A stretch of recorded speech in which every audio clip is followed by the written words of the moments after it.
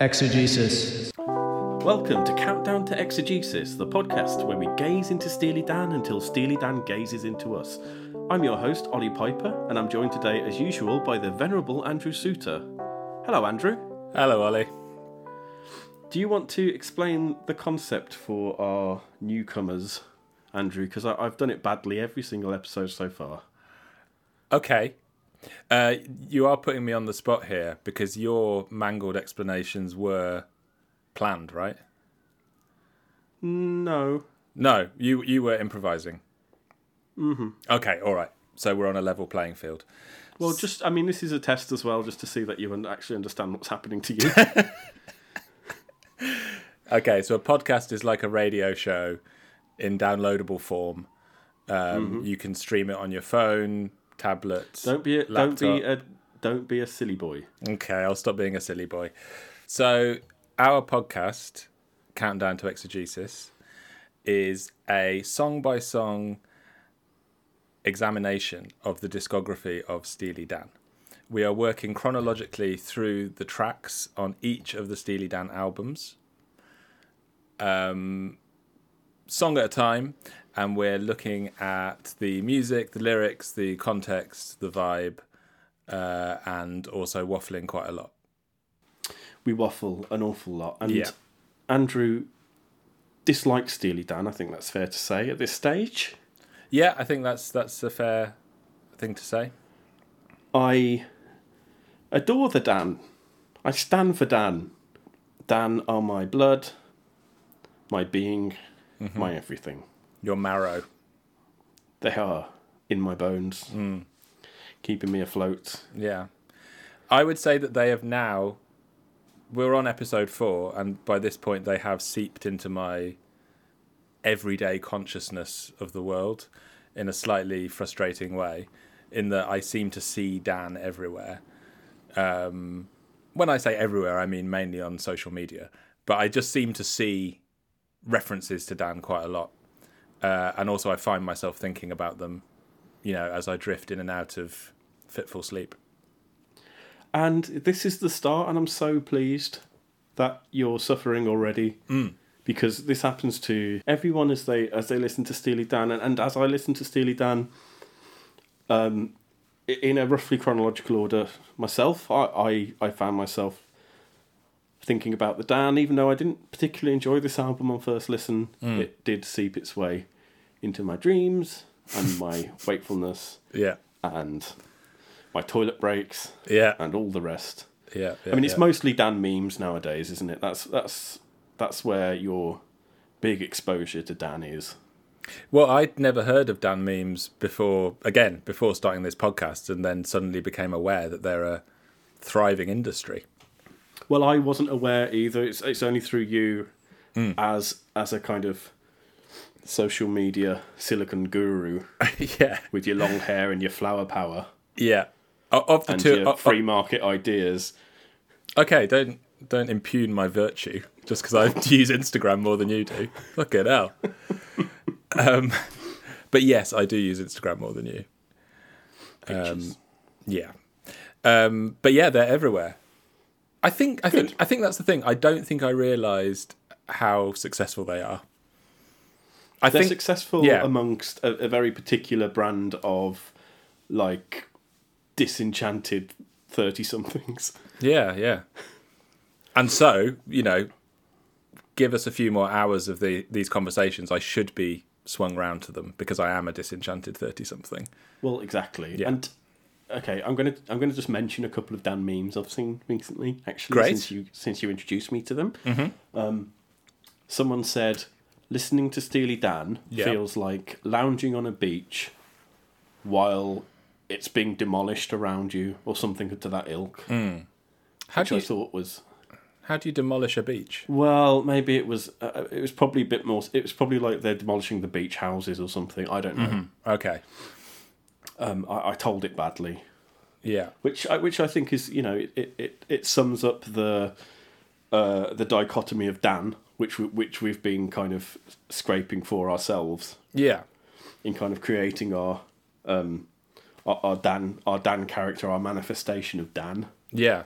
as I described him as a kind of semen-stained car salesman. Yes, and that has stuck in my mind.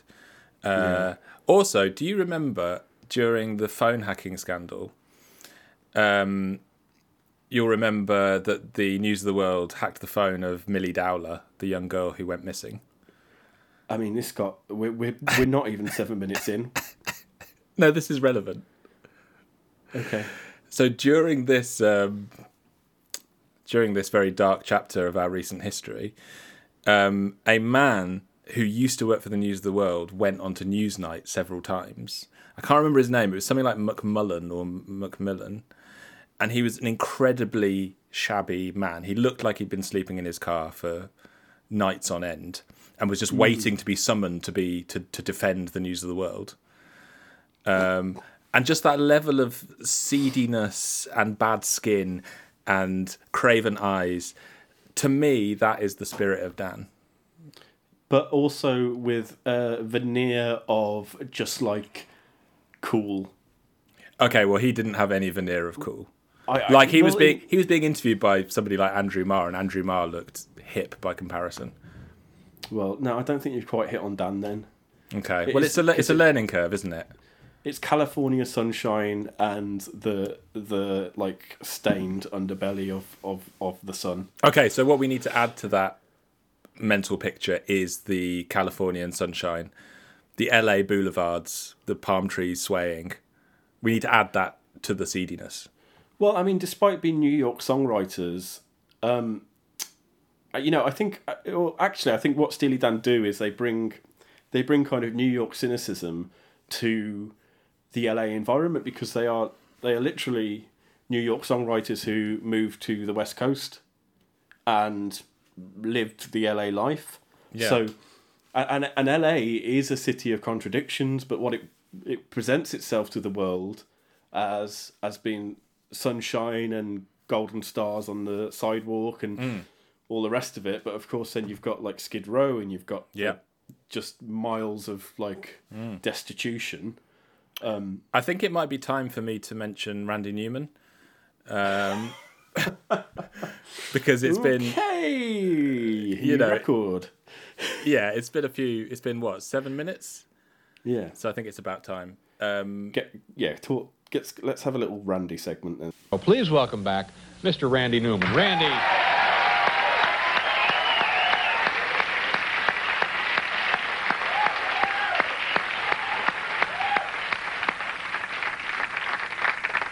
Thank you. I think what you're getting at there with regards to LA is expressed very well by your friend and mine, Randy Newman, in his song I Love LA, where it seems to be a very triumphalist, gaudy, garish celebration of LA as like the city of sunshine and the city of hot chicks and fast cars. But then there's a line about, look at that bum over there, he's down on his knees, which he kind of throws in almost as if it adds to the glory of the city that it has this destitute population, But it seems as though Steely Dan, they are interested in they would be pointing past the palm tree at the homeless guy being sick underneath it. Yeah, I think that's fairly on the money, but I think whereas Randy, good old friend Randy, he always has the air of a kind of good-hearted cynic commentator. Yeah. Who creates these kind of song allegories / jokes to kind of get a message across. Yeah. With Steely Dan, there's almost never a moral message. Mm-hmm. It's just kind of, we're living this life, and we can also see all the shitness just beneath the surface of this life. We're just going to basically observe it, and if we show any emotion, it's a kind of New York snarl. Okay, so if Steely Dan was a sitcom, it would be Arrested Development. Potentially, but I can't comment because I've never seen it. In that case, I'm going to say that my point definitely stands. Excellent. Right in. Arrested Development. Yeah. Fans, and tell Andrew he's wrong.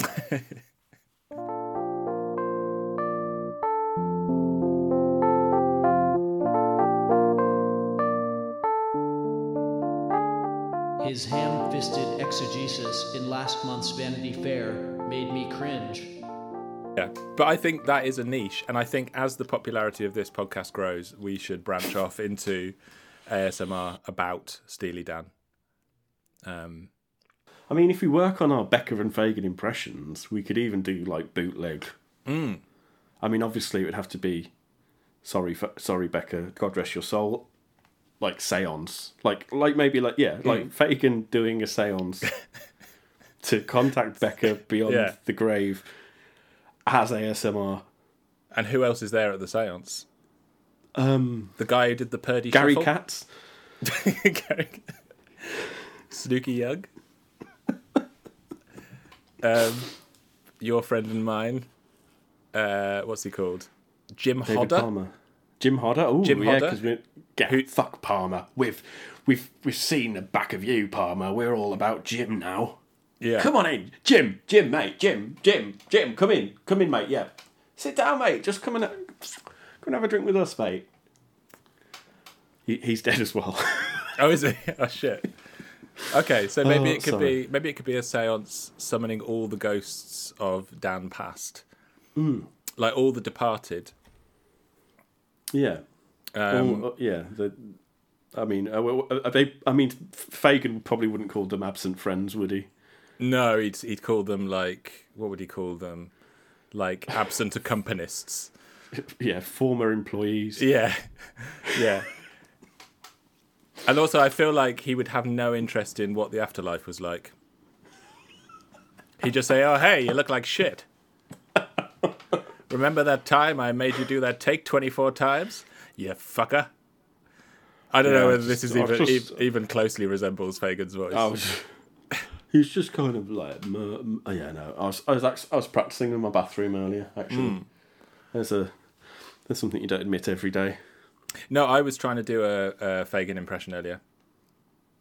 It's just kind of, he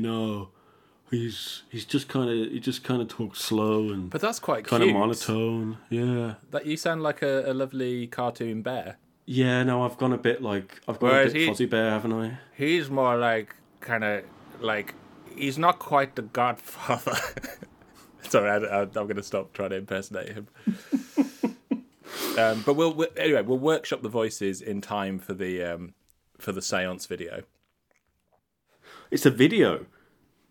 Well, yeah, I was assuming we'd all have kind of elaborate makeup on. Oh wow! I mean, yeah, yeah. Why not? I mean, I'd barely need makeup to play Fagan. It's true, yeah.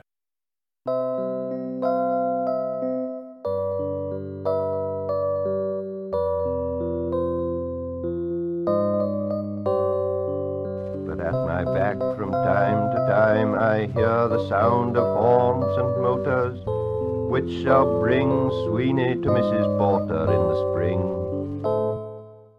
Today, dear listeners, we're discussing the fourth song on Can't Buy a Thrill, Steely Dan's debut album, and that is Midnight Cruiser.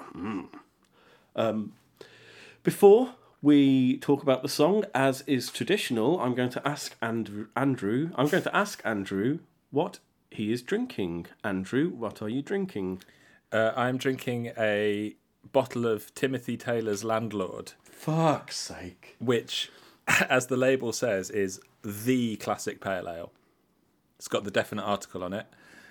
It's 4.1%, so a very nice session ale. It reminds me of coziness, of great times, and I would recommend it strongly to anyone who just wants to enjoy themselves a little.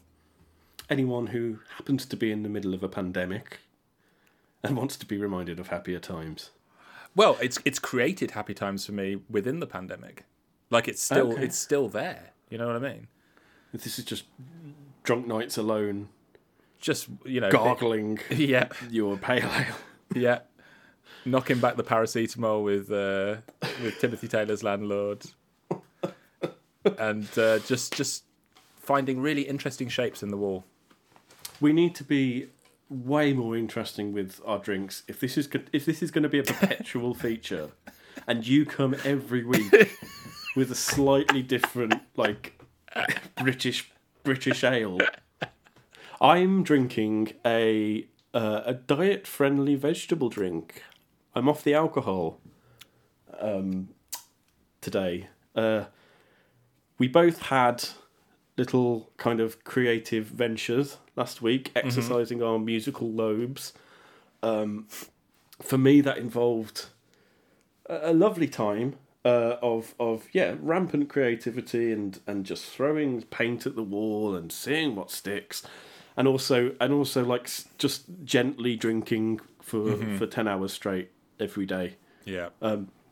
So I'm taking it easy with a drink whose branding shall remain nameless. Is it an innocent smoothie? No, it's a diet-friendly vegetable drink. I see. You're being coy. It's a Diet Coke. Ooh, if my mother's listening, Ollie, she'll we might get a sponsorship from Diet Coke. Say the name. My mum would be so she'd be Ollie, so angry if she knew what I was drinking. She'd Ollie. be like, Ollie, you're doing a good impression of my mum actually. Yeah. Ollie, what would Ollie? You don't want to be drinking Diet Coke. You don't want to be supporting a murderous corporation. What would Mark Thomas say? She's got a very good point. Well, no, I know she's got a very good point. She often does.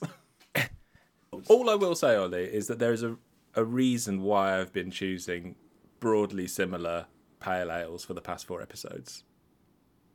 And the reason is we need Muller, okay? We need Spondos, right?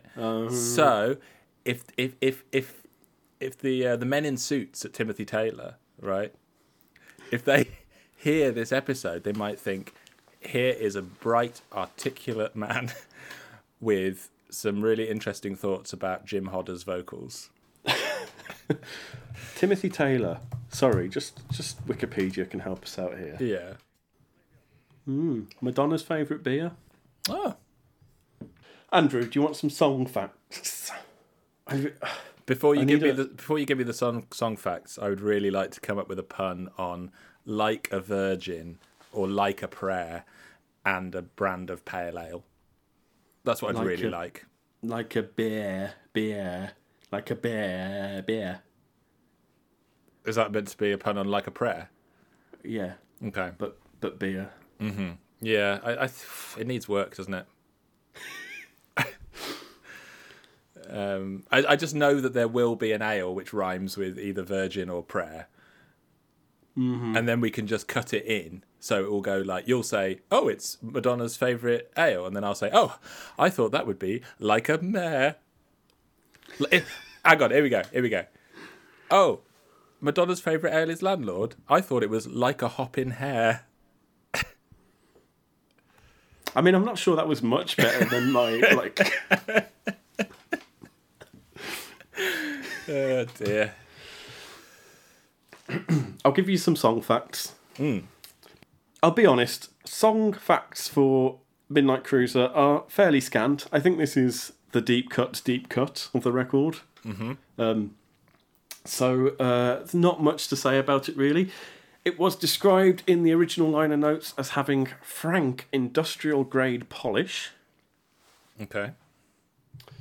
I mean, I'm not sure I'd choose this song for that description, but it was sung by drummer Jim Hodder for his turn on the revolving carousel of Steely Dan members taking lead vocals on this album. Mm-hmm. His only appearance as the lead vocalist on a Steely Dan song. He was formerly the drummer and the singer, the rare breed, of the psychedelic band Bead Game. Is that after the Hermann Hesse novel? It is indeed. The Glass Bead Game. Yeah. I don't suppose you listened to Bead Game. This is the first time you've heard of them. I've never heard of them before. Okay. They're they not good? very good. I listened to them today for the first time. They are absolutely kind of mediocre late psychedelia / early progressive rock. Right. Sorry, Jim. Well, I thought listening to this song, Palmer's having an off day. Oh, did you really? And then I realised it was I think Jim's Hodder. got quite a sweet voice, actually. But okay, fine. So Becca would sing this in concert when, at least when Dan returned in the mid-90s. Okay. So this is another song to add to our list. We talked about this a bit, of songs that Fagan never sang live. Well, as far as I know, I don't know about the early live history of this song. And we were kind of saying, well, you know, making grand judgments regarding that when we were talking about Dirty Work, like, oh, maybe, or mainly I was doing that, but saying, oh, maybe Fagan just doesn't feel comfortable in the role of this vocalist, of the protagonist of this song. There's always the possibility also that maybe Steely Dan moved away from writing this kind of song simply because it didn't suit Fagan's voice. Yeah. So maybe it was Fagan's voice to a certain extent that led them into the kind of sneering New York jazz direction. Well, I think that is a possibility. But also, it occurred to me today that maybe Steely Dan, in having this revolving cast of lead vocalists, were trying to hop on a bandwagon, because around this time in 1972, famous acts included the band, who have 3 lead vocalists. Danko, Can I just Helm. point out to listeners that Andrew... I've spoken to Andrew about music before. He does have more than 4 reference points for music. I don't know why he keeps bringing up the band and our friend Randy Newman. No, your friend and mine, Randy Newman. Sorry. My friend and yours, Randy Newman. Yeah, he's an illustrious canvas of musicality. Yeah. But he to you, who's just been introduced to Mr. Suter, might just think that all he knows. I mean, I really like the band, so that it's not misrepresentative of my taste. But yes, I have mentioned them every episode, and I don't know why. I don't know why exactly. Of a little known group from the 70s, actually, called The Band. Tell me about the band.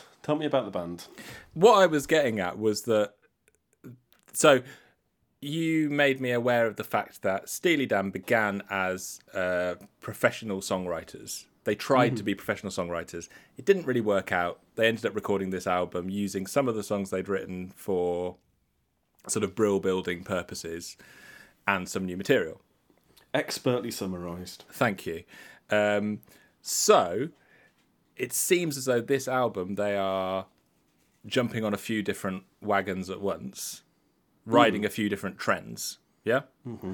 And around this time, there was a certain band of plucky Canadians called The Band, right, who had 3 male vocalists. They had Levon Helm, Rick Danko, and Richard Manuel. Also, in the Ascendant, were Crosby, Stills and Nash, formerly Crosby, Stills, Nash and Young, where, again, you have 3, in some cases 4, main lead vocalists. And so I was listening to CSNY today and was just thinking maybe they were trying to tap into a taste at the time for a revolving cast of lead vocalists. I mean, it's possible. I think this is the album that I would put most into that kind of category of vaguely rootsy rock and roll. Yeah. Sorry, I'm just laughing at my own monomania. But yeah, no, quite possibly. I mean, this is they were. The excuse is always that Fagan just was scared to sing. But why that is selective to certain songs, I don't know. Only Fagan himself could say, and perhaps they were simply bandwagon chasing and don't want to admit it after the fact. Yeah. Midnight Cruiser has, as far as I can tell, no notable covers, except the stuff on YouTube of no single releases. It It is a song without a name, except its name is Midnight Cruiser. Yeah. So yeah, that is the long and short of it.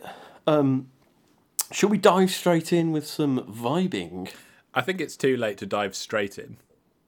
Yeah. Okay. Should we tentatively paddle Yeah. into the shallow end? Yeah. I'll get my trunks on. Okay. Let's vibe.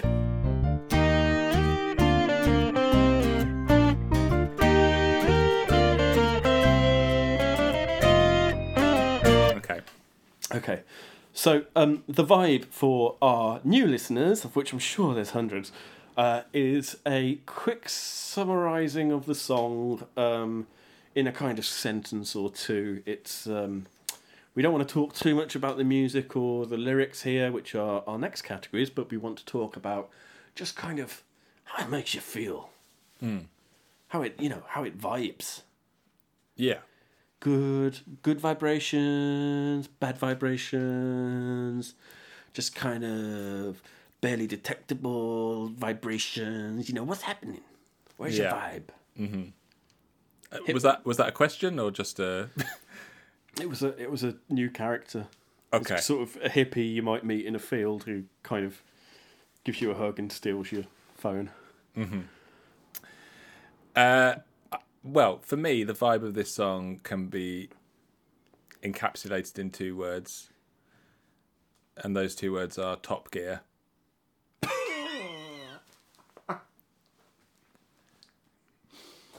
In that it cruises at high speed. Yes, but in a brash, macho way. I imagine just some fucking idiots with horrible hair, sunroof down, cruising along the freeway, just thinking they're all that. Do they have? And this song is playing. Where are you going, Midnight Cruiser? Are they wearing stonewashed denim and big brown shoes? Yes, they are. That's exactly what they're wearing. I thought they might be. And they're wearing like bead necklaces. And they sort of. I know them. Yeah, but also they in social situations they subscribe to hippie leftist ideals, but really they just love money, cars, and pussy. Yeah, well, they're the classic kind of. They're the Eagles. They're the classic kind of post-60s Silicon Valley jerks, libertarians, really, aren't they? Yeah. Fine line between a hippie and a free Suit. market jerk. Yeah. A Randian Newman. Fucking hell. Yeah. So that's what it conjures for me is blowhards in a fancy car. I would suggest. I mean, I get that, and I don't. And as I said, we don't want to cross over into music chat too much. But I wonder how much of that has to do with the harmonised guitar solo. Very Thin Lizzy. Yeah. Oh, but I won't hear a bad word said about Thin Lizzy. I've heard of Thin Lizzy.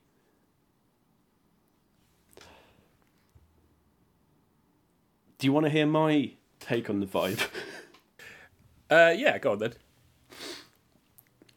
I might have to do this in a slightly ASMR way. Okay. All right. Get into the microphone then. A wet wipe. Forgotten in a pocket, then rediscovered hours later by an unsuspecting hand.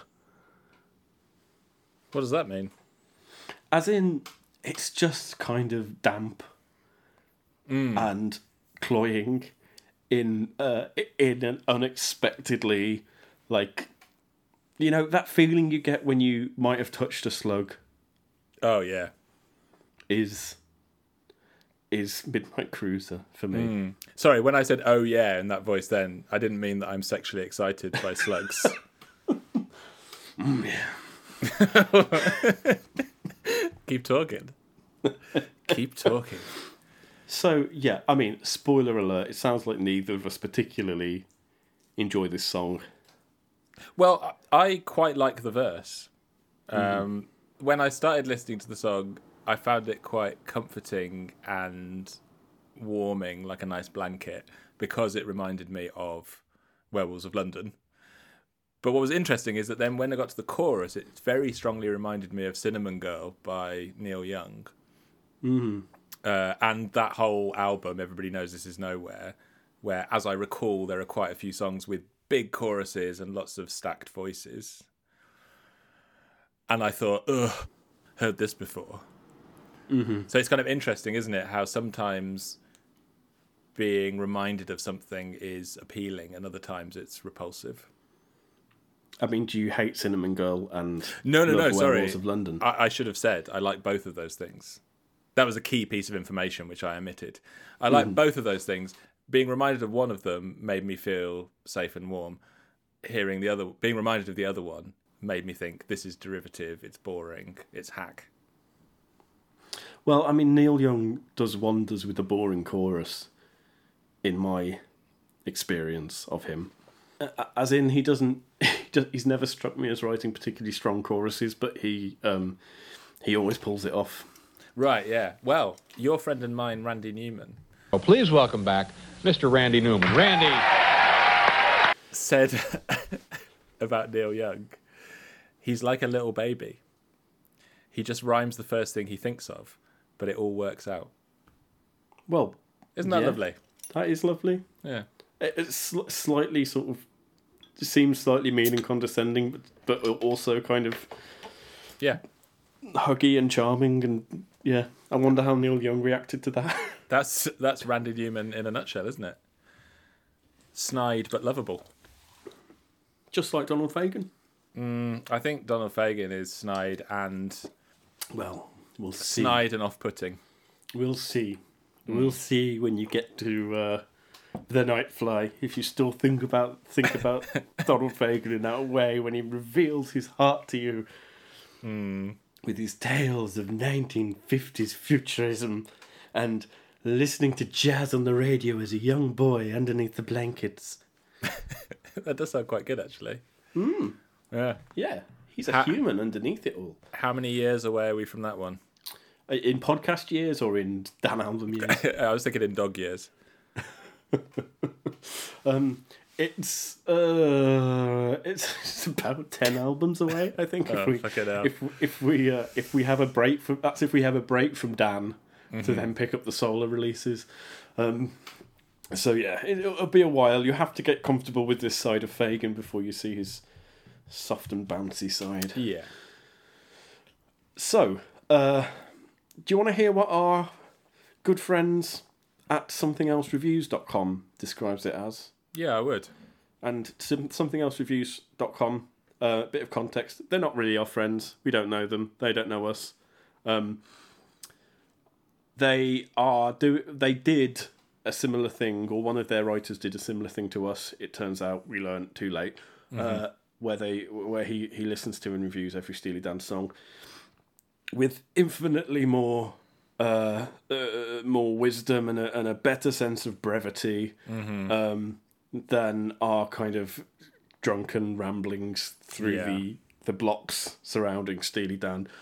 But anyway, he said it's combines the genteel stroll of country with a syncopated, piano-driven harmonic structure that's sort of a folk jazz hybrid. I'm not sure I agree with that. No, in what way do you disagree? In that it sounds to me more squarely in the soft rock category than anything country tinged or folk tinged. It has and also, I don't think it's very jazzy. It's got that one change out of the chorus. It goes to an unexpected chord, although going to an unexpected chord should not be considered jazzy. Well, I think when he's talking about syncopated piano-driven harmonic structures, he must be talking about that little bit pre-chorus where the beat almost turns round on itself. Yeah. Do you know the bit I mean? I do know the bit you mean, and I don't like it because it makes the chorus sound like it comes in too soon every single time. It does, and it only highlights the kind of the sickening, like soft rock light style of the chorus. Yeah.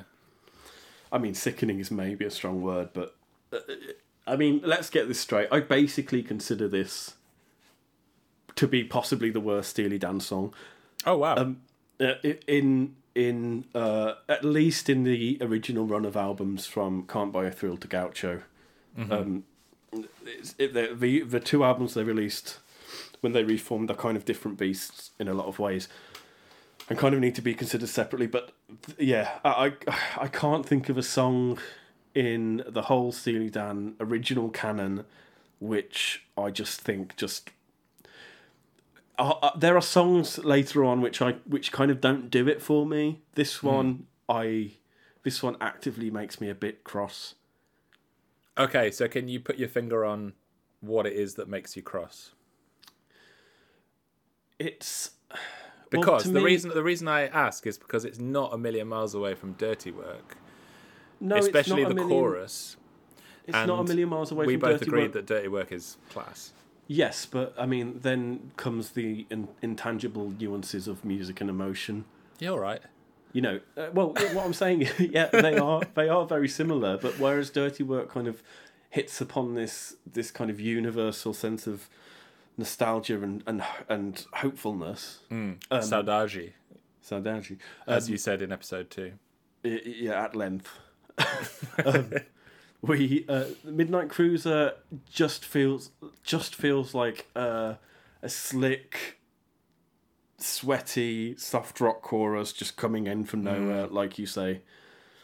It's a thin line on the yacht. Yeah. So yeah, I will add as well that if we're gonna get hate mail, I'm sure we won't get any, but it will probably be about this, because as far as I can tell, this is quite a well liked deep cut. Oh really? SomethingElseReviews.com, which you may have heard of, described this as one of the better deep cuts on Steely Dan's debut. I've seen people, in their infinite wisdom YouTube commenters saying this is amazing. More people should know this song. Yeah. It seems well liked for a little known Steely Dan song. So I'm not going. I may be going against the prevailing opinion here, but it doesn't get much worse. The reason, if you asked me to put my finger on it, which you did, is, I mean, it's kind of. It does to me like blend a few elements in a way that a lot of songs in this album do, in that sense that kind of, you get the feeling that Steely Dan are kind of finding their feet with this album. They're trying different styles. They've mixed different styles on their palette for this song, that it's come out as like just beige, utter beige, as beige gets. What do they call that black? That's like blacker than any black. Vanta black. This is like Vanta beige, right? Okay, yeah. So, and to me, what annoys me about this song is that in this song, I hear what people who don't like Steely Dan describe Steely Dan as. Oh, your voice started shaking when you said that. It was like a little surge of emotion. I felt myself getting a bit angry. Wow. Yeah, God. We need more of that. Because the thing is, we're on episode 4, so our personalities, our personae, are still solidifying. Personae. And you're quite right. It is that, isn't it? But it just sounds so weird. Sorry. No, it's fine.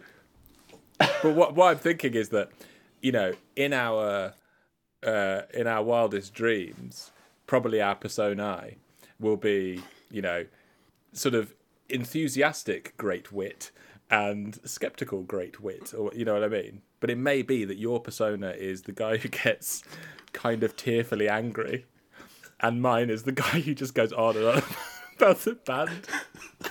Just mentions them all the fucking time. I will. So I after drinks, and I am sober tonight, as I've pointed out. Mm-hmm. But after drinks, I have been known to get like really tearful about really pathetic things, music-wise, in just getting like swept up with emotion. And Yeah. I'll tell you one of those things, which is very embarrassing. So I remember tearing up in a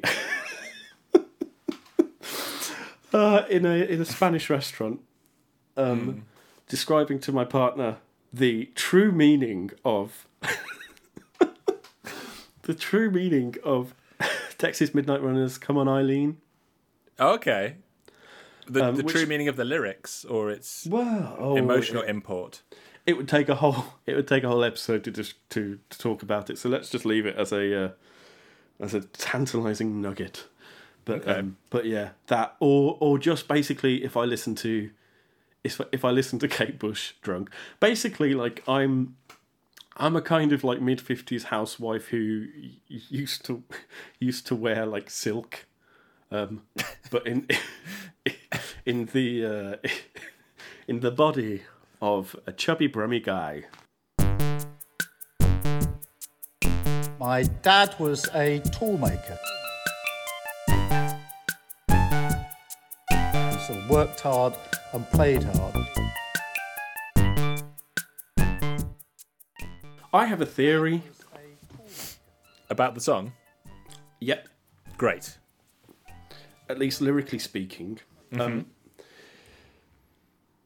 I won't spend too long on this because we do describe this occasionally as the Listen Along Steely Dan podcast. And for those who aren't familiar with Steely Dan, I am going to reference a future Dan classic here. Ooh.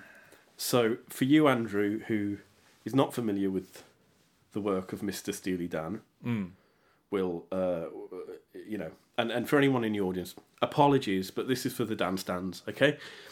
I think this song is a lyrical prototype of the masterwork from Asia that is Deacon Blues. So we have with this song, they basically share similar themes. So we have a protagonist who idolizes jazz stars. You have Thelonious Monk in Midnight Cruiser, and just kind of saxophone players and dancers and decadence in general in Deacon Blues. You have protagonists who drive around aimlessly. So in Midnight Cruiser you have... Drive me to Harlem, or somewhere the same. And in Deacon Blues you have... I'll drink Scotch whiskey all night long and die behind the wheel. So there's this vehicular metaphors going on. And you have these characters who revel in their own loserdom as well. So in Deacon Blues, the singer wants to kind of live the tragic life of a jazz saxophonist. And of course, in Midnight Cruiser, I am another gentleman loser. So they seem to be, it's. I mean, these are poles apart in terms of quality, as far as I'm concerned. But it's almost like this is a prototype for the lyrical ideas of Deacon Blues. And well, Deacon Blues is kind of vague about whether the guy is living out his fantasy or just outright kind of fantasizing. Midnight Cruiser is much more kind of direct. It seems to be about a guy just driving around New York listening to Thelonious Monk, as far as I can tell. He's not actually inviting a guy called Thelonious into his car. Well, what it brings to mind for me is sticking some Thelonious on the 8-track, driving endlessly and aimlessly around New York City, listening to some jazz, and basically wondering where your life has gone, but in a quite a kind of, like I say, a celebration of your own loserdom. You're kind of like I'm aimless and I love it. I really like the second verse. The world that we used to know, people tell me it don't turn no more.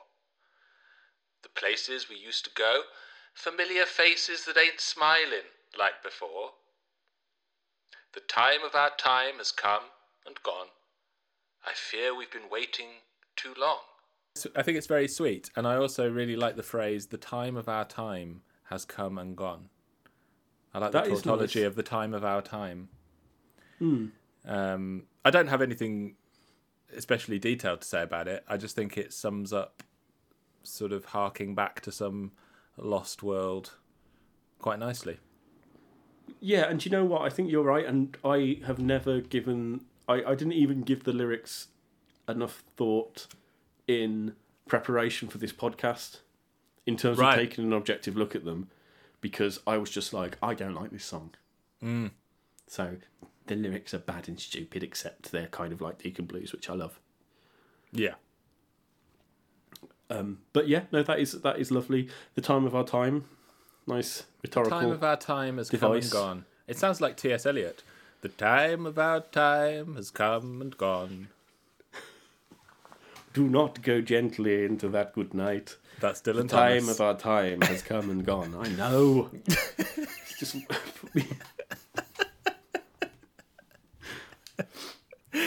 Oh dear. Okay, so who's he talking to in the chorus? Tell me, where are you driving, midnight cruiser?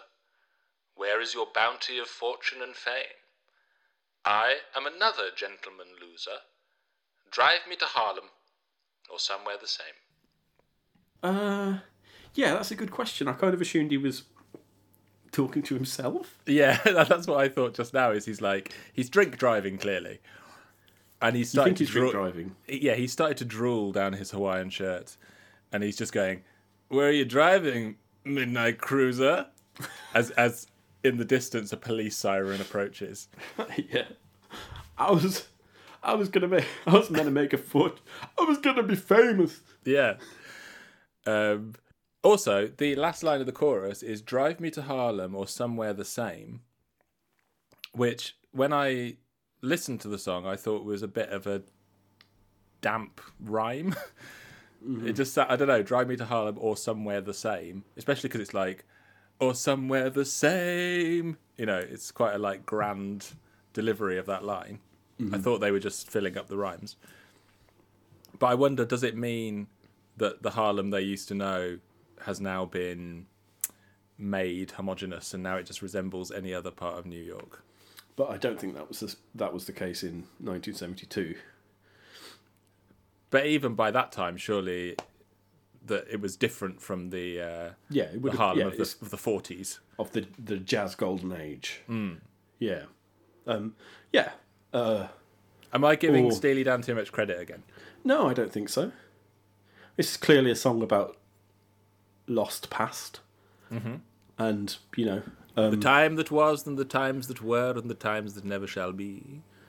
in a slightly more condescending and insensitive way, they might just be saying, drive me to a rundown place like Harlem in the 1970s, as they see it, or somewhere the same, because that's all I deserve Yeah, yeah. as a loser. So it's like "Drive me to Dudley." It would be like saying, drive me to Dudley, Yeah. precisely, or Hagley. Drive me to Hell's Owen. hitting it with the local jokes again. I love Hales Owen, and I will have nothing bad said against Hales Owen or Thin Lizzy. What are the plus points of Hales Owen? I've never been. Nice, good black country pubs. Well, that does sound good. Yeah. Exactly the kind of place where they produce the ales that you sip at, like a little alcoholic pig with an ale producing teat What? within I'm not- reach of your snout, your What? snivelling snout. One day, these questions will be answered in a splendid exegesis. Andrew, I have a feeling this episode is going to be a little short. Have you exhausted everything you want to say about Midnight Cruiser? Well, yeah. I would be interested, kind of for my own edification, to think some more about who the Midnight Cruiser is, the identity of Thelonious, and when the gentrification of Harlem happened. But I think that will all be on my own time. I don't think we're going to answer any of those questions tonight. Well, if anyone wants to write in and discuss that with Andrew, please feel free. I won't be doing that now. So, Andrew, we have our rating system, traditional, in place. Is this a royal scam or a royal slam? Royal scam being bad and royal slam being good. Where'd you place it? Surprise, surprise. It's a big old scam from me. I just think it's quite tight trousered. I think you can see the outline of the cock and balls against the tight trousers, and it puts me off a bit because I feel that as little as I've enjoyed 2 out of the 3 other tracks that we've listened to, I don't think they are macho. Mm-hmm. You know, so Do It Again and Kings I didn't especially enjoy, but they're not swaggering cock rock. Whereas this does feel to me a bit alpha. It's like Thinking Blokes cock rock, isn't it? But it's still cock rock.